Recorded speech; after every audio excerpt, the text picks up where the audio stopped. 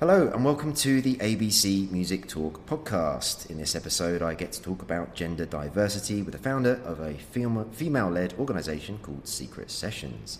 It's in the current affairs category because we're going to be talking about a new initiative that is being launched. But first, a reminder to go Rota your video assets. Rota is for artists, managers, labels or anyone in the music industry who needs to create video content for promotion or monetization. Rota makes it fast, easy and inexpensive to do all of that in one place.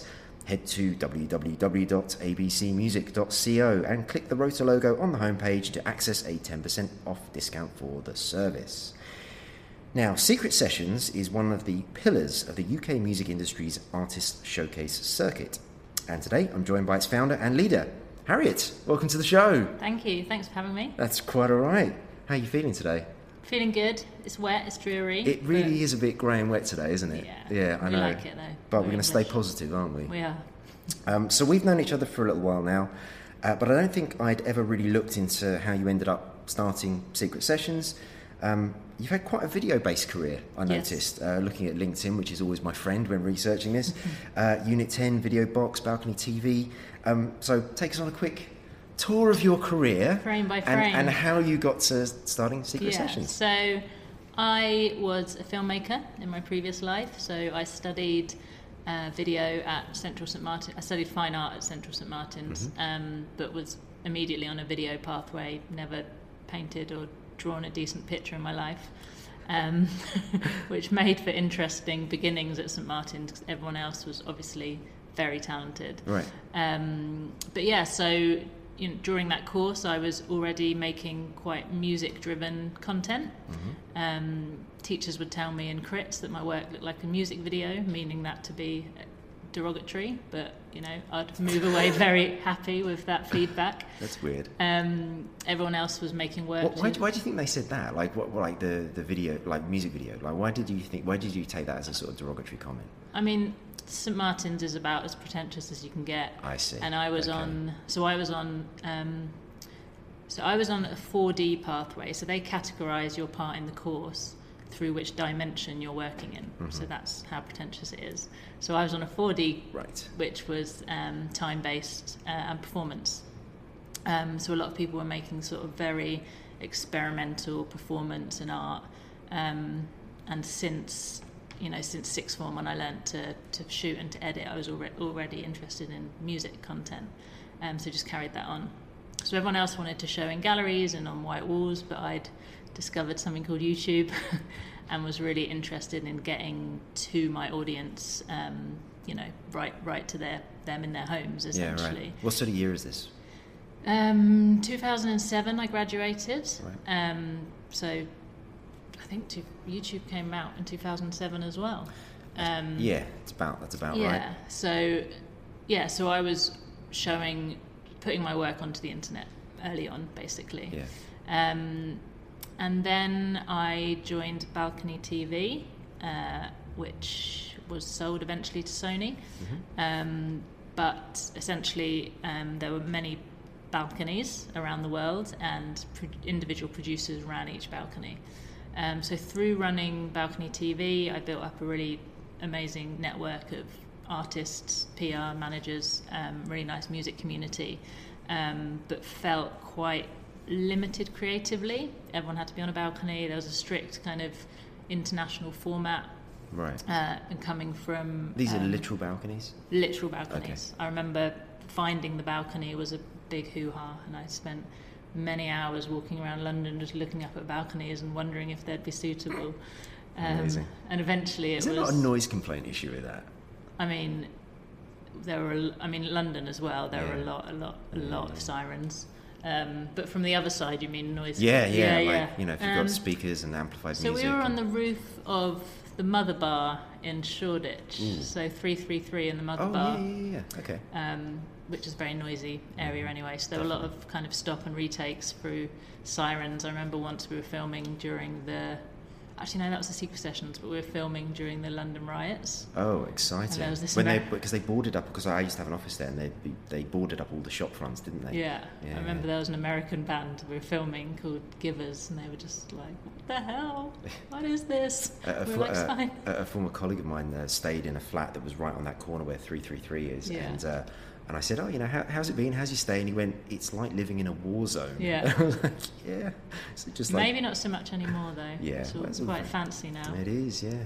Indeed, as they offer gentrification. Yeah. So Balcony TV turned into Secret Sessions. Well, it didn't turn into Secret Sessions, but I started Secret Sessions from the Inspired by. But Secret Sessions was started as a non-restrictive format. So at that time you had Balcony TV that were on a balcony, you had Black Cab Sessions that were on in a black cab, and I really wanted something that could grow with the industry. I knew that eventually I might want it to be a live event, so came up with the idea for Secret Sessions, which essentially meant nothing, and we could creatively form something with artists. So for the first 5 years of Secret Sessions, it was just a YouTube channel. Right. So now we've featured anyone from Lumineers, Bastille, Casey Musgraves, Passenger, Kate Tempest, loads and loads of artists that are really successful now. Yeah. And then in 2014 took it into a live event, which still happens monthly at the H Club, previously the Hospital Club. Okay, so let's talk about. I've been a member there for a while. Yeah. I still call it the Hospital Club, even though it's longer and harder to say. Yeah. I forget that they rebranded it. Yeah. And all because they've got an LA one, right? Yes. Yeah. Okay. Which is lovely. Yeah. I don't work for them. No, me neither. But I do enjoy my time there. Yeah. Yeah. I mean, I still call it the Hospital Club. Yeah, everyone else does as well. Not allowed to on any communications, otherwise we get our stern emails. It's a good job we're not recording this then, isn't it? Oh, thank God. Yeah, so it started at the H Club. Not even the H Club, it's H Club. Started our show at H Club. I love how on brand you are with it. It takes a while for these things to sink in, doesn't it? It does. Repetition. There you go. Yeah. So as a format, our night is 3 secret acts. We never announce the lineup, and the reason for that is A, because it creates mystery, which is fun. B, because most people haven't heard of most people these days. C, because artists don't have to announce it, so it's great for pre-tour prep or something like that. And then thirdly, because often the artists that we're working with are at a level where they haven't, particularly with the first act, who's normally a kind of entry-level artist, they haven't got loads out yet online, and they haven't made lots of high-budget videos. And what we don't want is our audience, who we know are music lovers, to go and find a phone clip of an artist and decide not to come. Right. So we don't announce the acts. It's hosted, so I host these shows, and we do a lot of sort of audience involvement. So we ask all of our audience members to submit a confession, and some of those confessions are then read out between the acts. Oh, wow. And the reason we do that is because we are really interested in the idea of vulnerability and why people love to go out to watch live music. We think it's because they like to see artists vulnerable, essentially. Sure. So we thought, how can we turn that onto its head and get the audience to be in a vulnerable state as well? So they all submit a confession. Some of them will be read out during the evening, and you can reveal yourself or remain anonymous once they're read out. So we've had some amazing moments, like a girl said, I'm here with my ex, but I wish he wasn't. And they ended up coming on the stage and was there a proposal? There wasn't a proposal, but it turned out that he was interested in more again as well. And everyone's quite well lubricated. Regular Cilla Black, that's a reference I know, some people exactly. won't get. I'll have to buy a new hat. Yeah, indeed. Thank you for finishing off the...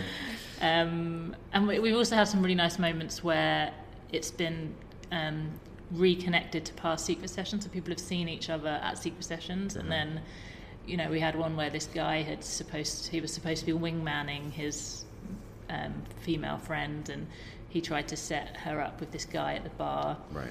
Didn't go well, but then the guy who they met at the bar actually messaged the other guy later on Grindr. Yeah. Okay. Yes. Well, you know. Exactly. So they'd been chatting, and then he basically told the story as a confession. So I read Excellent. it out, and I got the guy on stage, and I said, "And is he here tonight?" He was like, "Not here, no." So everyone was like, "Ah!" And then this hand just came up in the audience, and he was there. No way. And they got on the stage, and then I said, "Right, I'm going to count down from 10. I'm going to do an audience countdown. I'm going to close my eyes, and you can do whatever you want." And there was a massive cheer, but I had my eyes closed. But I got the video content back, and they did have a snog. Oh, that's so cool. So yeah, that's awesome. matchmaking. Loved that. Yeah, because I was going to ask you a question like, sort of, why is it so unique? But you've just explained so many things I didn't even know about it. Yeah, and it's really nice because often the audience, the artist will then reference those moments in the song. So Right. they might end up dedicating a song to the guys that just kissed, or often they'll Oh, I see. from It's truly interactive then. Yeah. And often they'll reference the theme of vulnerability. So Yeah. we had a guy called Moss Kenner play recently, and he said that it's really nice to be able to be in front of a crowd and be vulnerable. And I think what it really does is really increases the quality of attention. Right. So, if you're creating that really nice open atmosphere, Yeah, people then relax. people probably aren't going to chat during That's the true. artist. Yeah. And we never tell people to be quiet. Uh-huh. We like to. I think it's a really good test of an artist, and I think if you directly tell the audience to be quiet, I don't think it's the right experience for an artist to be having at that level. I think you need to learn your craft and be able to silence a room with your music, or by telling them yourself. Yeah, no, absolutely. There was a really nice moment actually at our last show where, so sometimes the crowd will police themselves and they'll kind of shush each other, Oh, that's good. which is nice. But one of the artists playing said, "Oh, thank you for that. I love a shusher." And that was her directly telling everyone else to be quiet, but in a really nice way. That's excellent. I love all that. Okay, so today though, we're going to be talking about a new initiative, which Yes. you're launching, part of Secret Sessions. Mm-hmm. You described it as a female-first marketplace for musicians that discovers, develops and promotes future talent. Mm-hmm. So presumably Secret Sessions is the discovery piece of that. Yeah. Can you talk about the other bits, the development and the promotion? Yeah, so the marketplace is essentially a long-term goal, which is a digital platform that showcases this talent. Yep. And is a place for brands, promoters, venues, festival owners to come and access the female talent. And at the moment, the work that we do with female talent is the live shows, so they're always 60% female. And that's something that's been happening the whole time, and it's not something that we've necessarily shouted about, but certain... Was it accidental? Because I want to pick up on some of these numbers in a minute, but Yeah.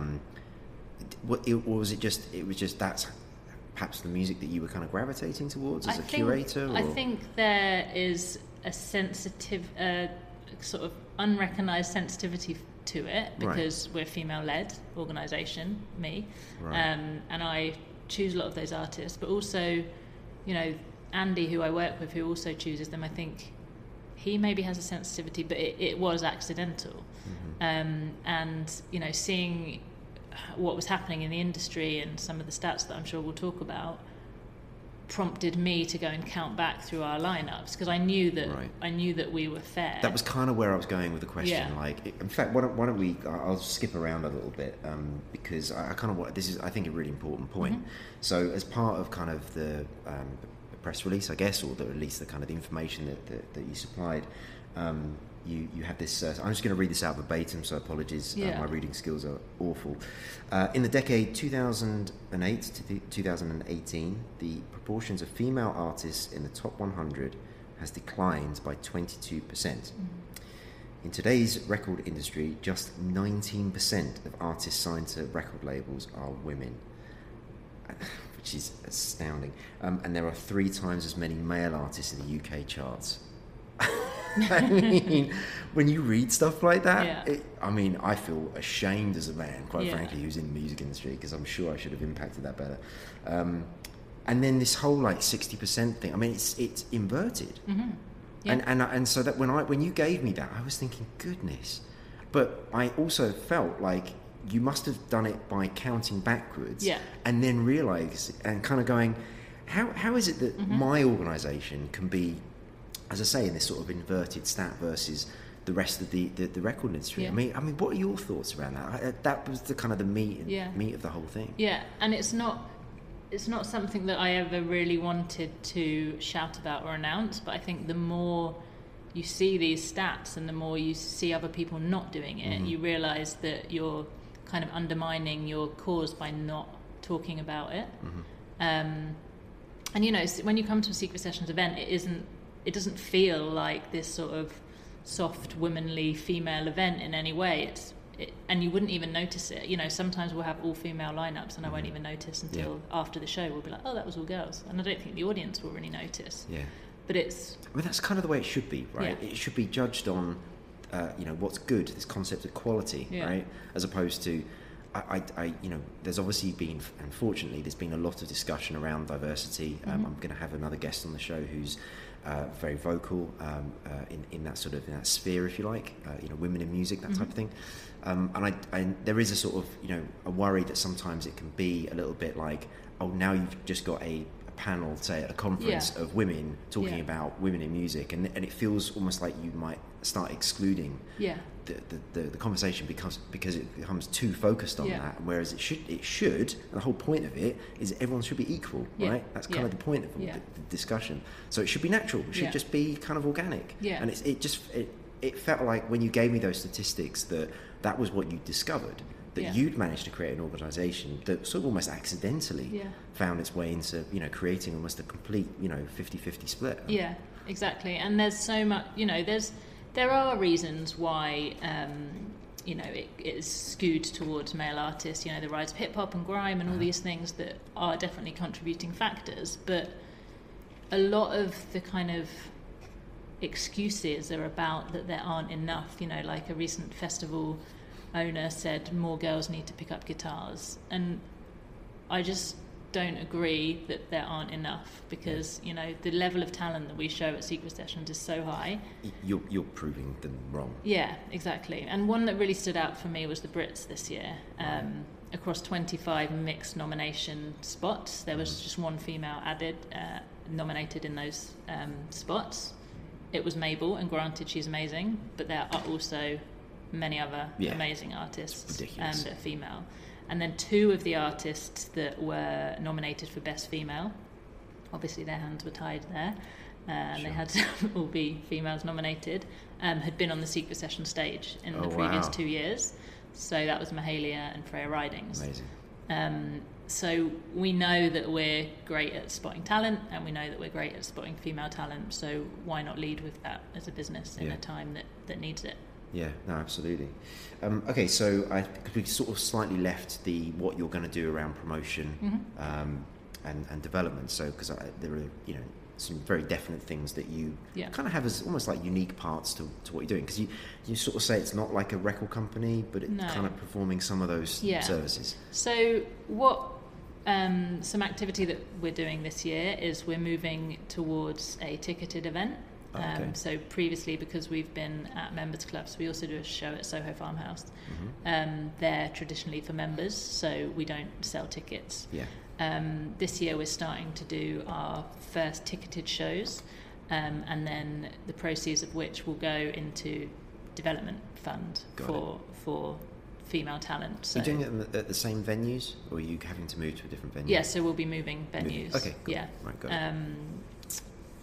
Potentially not announced, Amira, so a great venue near London Bridge, which is a slight increase in capacity, which is slightly scary, but yeah, because you don't want the empty room, do you? That's everybody's worst nightmare, isn't it, when you're putting on a gig? Yeah, but we've also, in some respects, kind of outgrown the shows that we do now. So, essentially, we send out one email, and 230 people show up, not knowing what they're going to see. Yeah. Which is great. So hopefully we can move that to a ticketed moment. So yeah, we'll be doing that, and then development will be around studio time, content, like video is always going to be a massive part of what we do. So something we do a lot of behind the scenes is sort of matchmaking and introing artists and industry. So we'll hear one artist and be like, oh my god, have you met so and so, you need to work together. So putting a bit of a structure, I mean, that's around part of the that. creative A&R process. Yeah, Yep. definitely. So for example, Moss Kenner, who I talked about recently, played our show, and a couple of previous ones, an artist called Ruth Ann played. We were just like, guys, you need to get in a room together. awesome. And then 2 weeks later, they were on Instagram making a record, which will hopefully be a hit. Love that. But yeah, so putting a bit of structure around that with the proceeds of ticket sales. We work a lot with brands. So, very early on, I thought that brands had quite a key role to play in the future of music industry.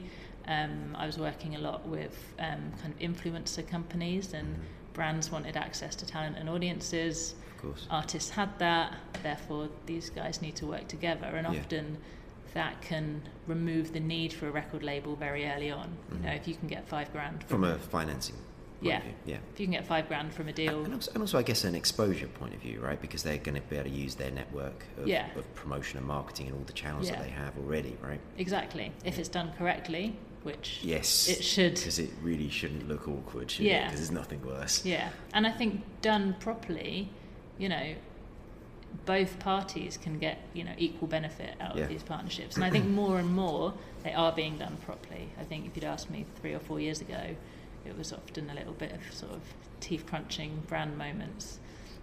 So trying to find brands that want to work with great female talent and pushing some of the artists that we work with towards them. And we're also setting up a publishing company, because the stats around writers is even worse. It's 14% of writers are female.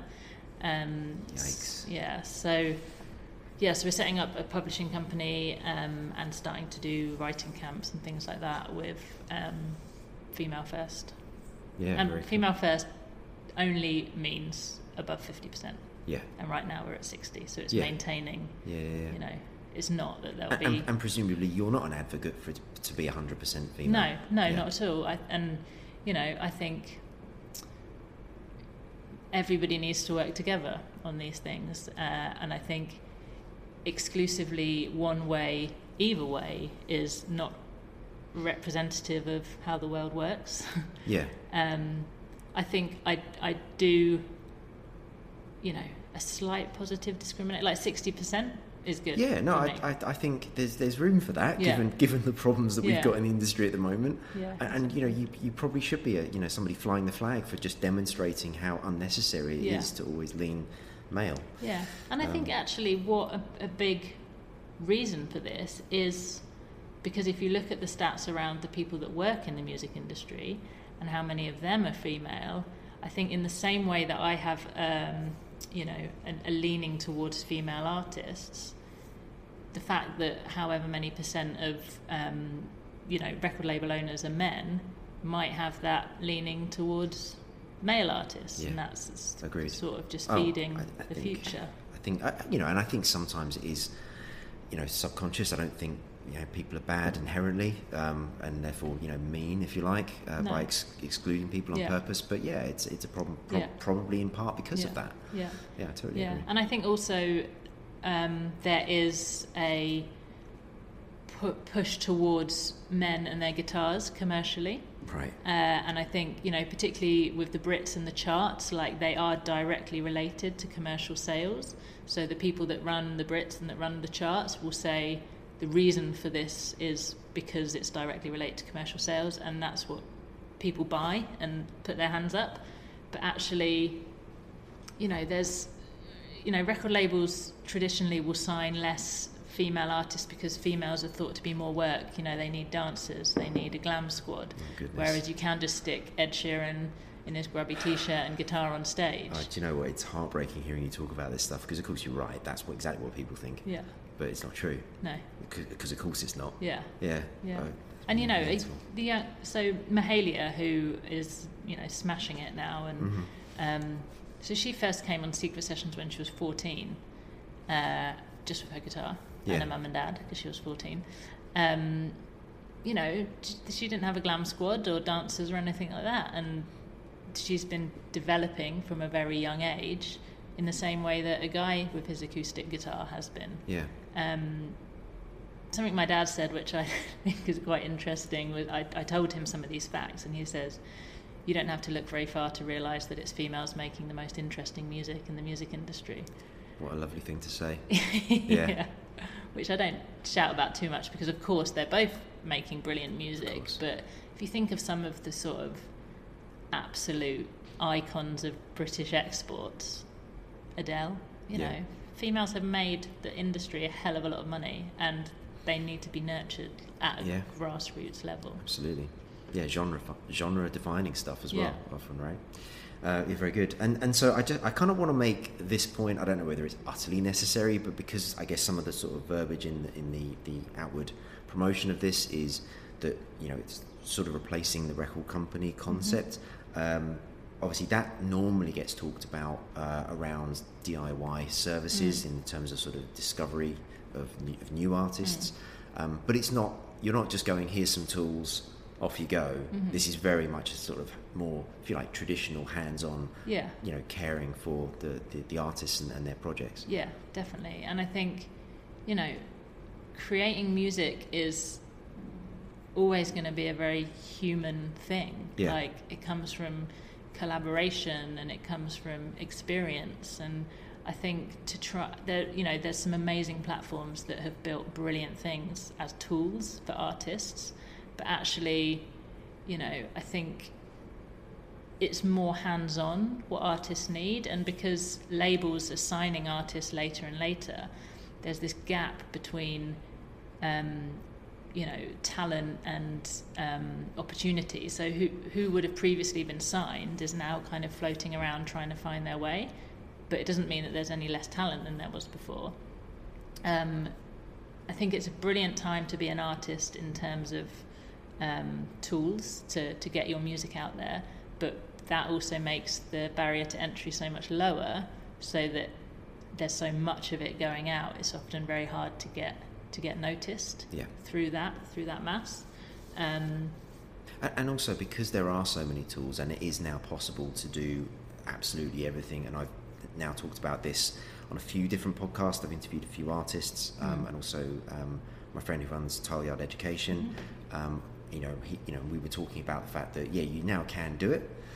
You know, very much the way that, you know, you were looking at my sort of podcast setup. It's very, very simple. You know, even an idiot like me can do it, right?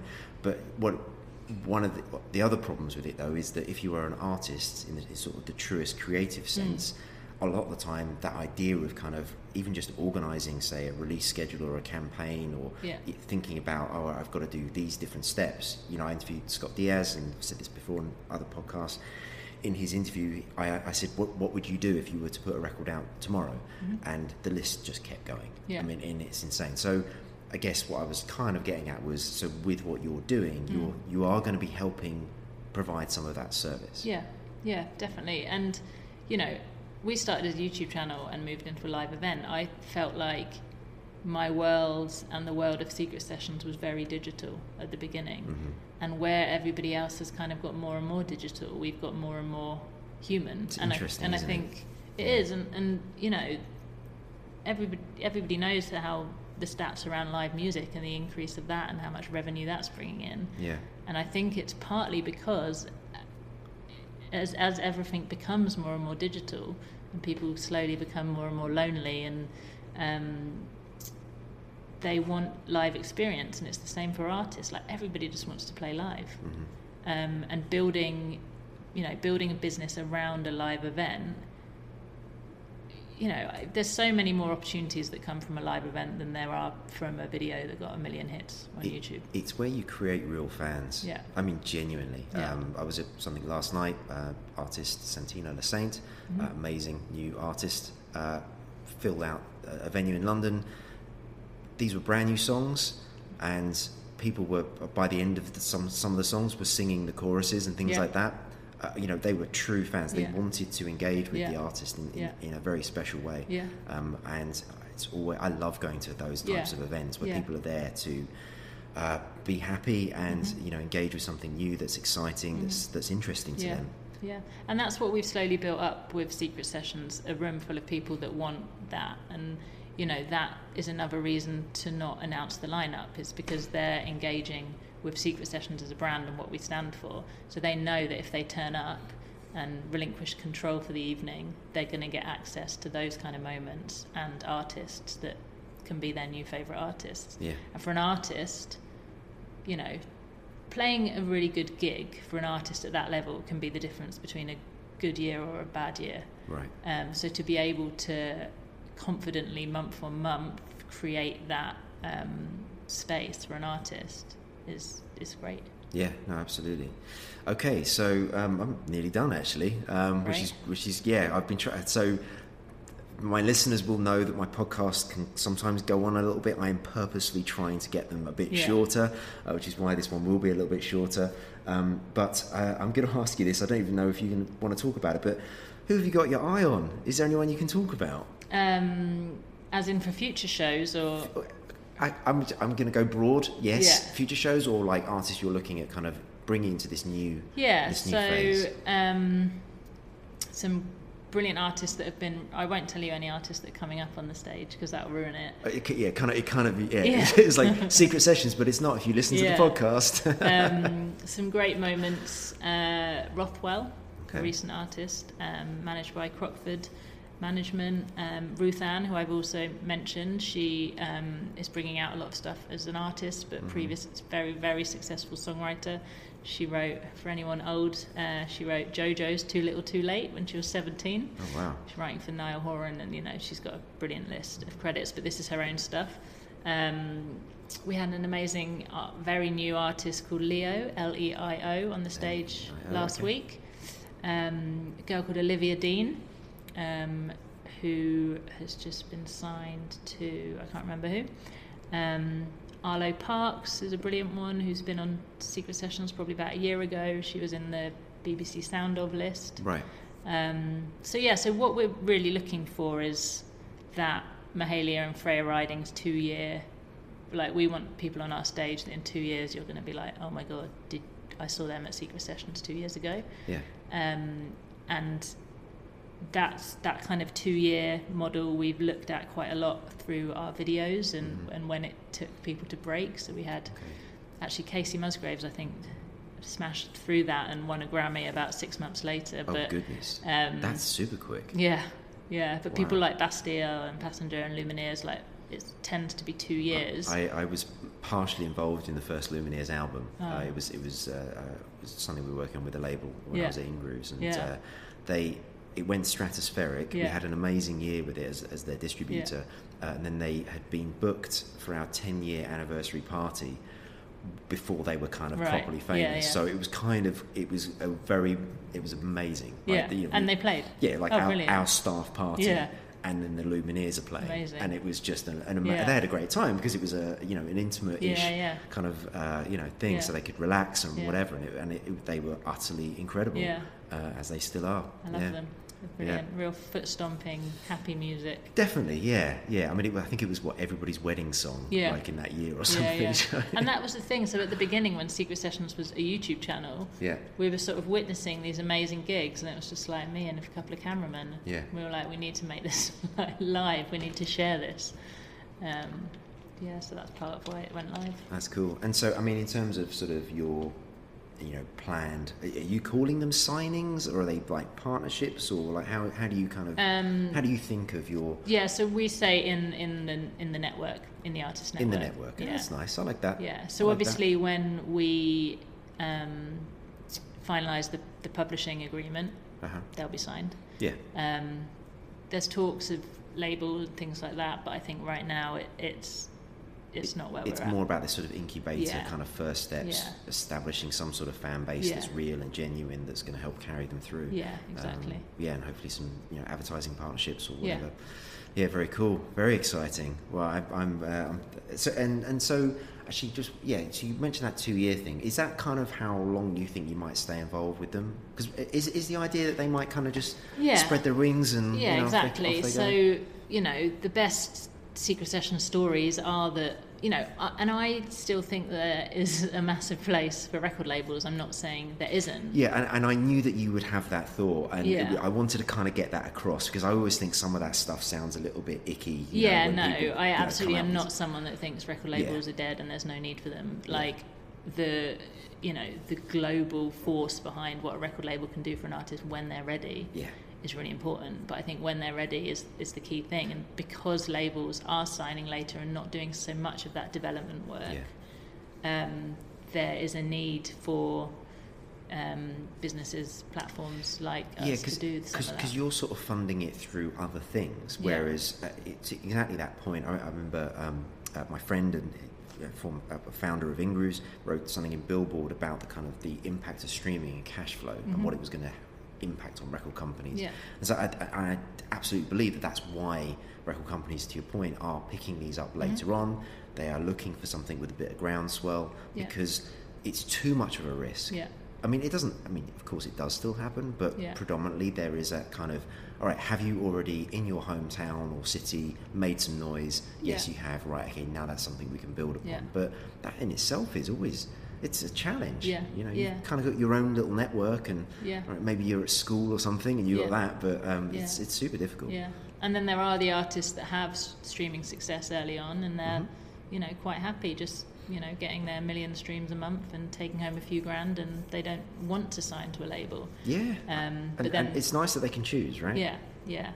But like I remember doing a brand deal with an artist and Melia, the hotel brand, and actually that deal paid for the recording of the album.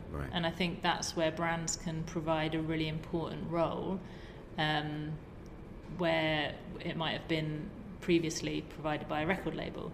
And essentially it is cash or kind of services in kind that an artist needs, but it's that development money to make the videos, to do the marketing, to get in the studio, and that's where an artist at this level can kind of become a bit stuck.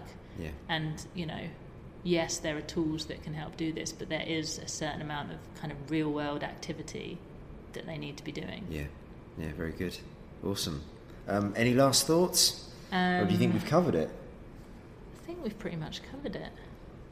I don't even think I said too many things I regret. The reason why I ask is because I'm trying to improve at doing this and trying to get better at it. So I'm always curious as to whether or not I've actually sort of, got all the way through it or not. I think you did. I'll take that. All right, okay. Well, in that case, thank you very much for coming on. I really appreciate that, and I'm so excited to see what you get on and do with this. Thank you very much. Thanks for having me. It's good. Incredible. This is my first kind of press moment, I guess. Oh wow! Okay. All right. Well, I feel honoured then. It's and also kind of slightly crazy. This podcast was never meant to sort of end up like this, but I'm very pleased it has. That's great. Good. Okay. So to my listeners, thank you for listening. I welcome all feedback as ever with comments and suggestions for future shows. My Twitter handle is @AlexBranson. Just put podcast DM in a message and I'll follow you back. Or head to the website www.abcmusic.co. You'll find a contacts page there with my email address on. Thank you for listening.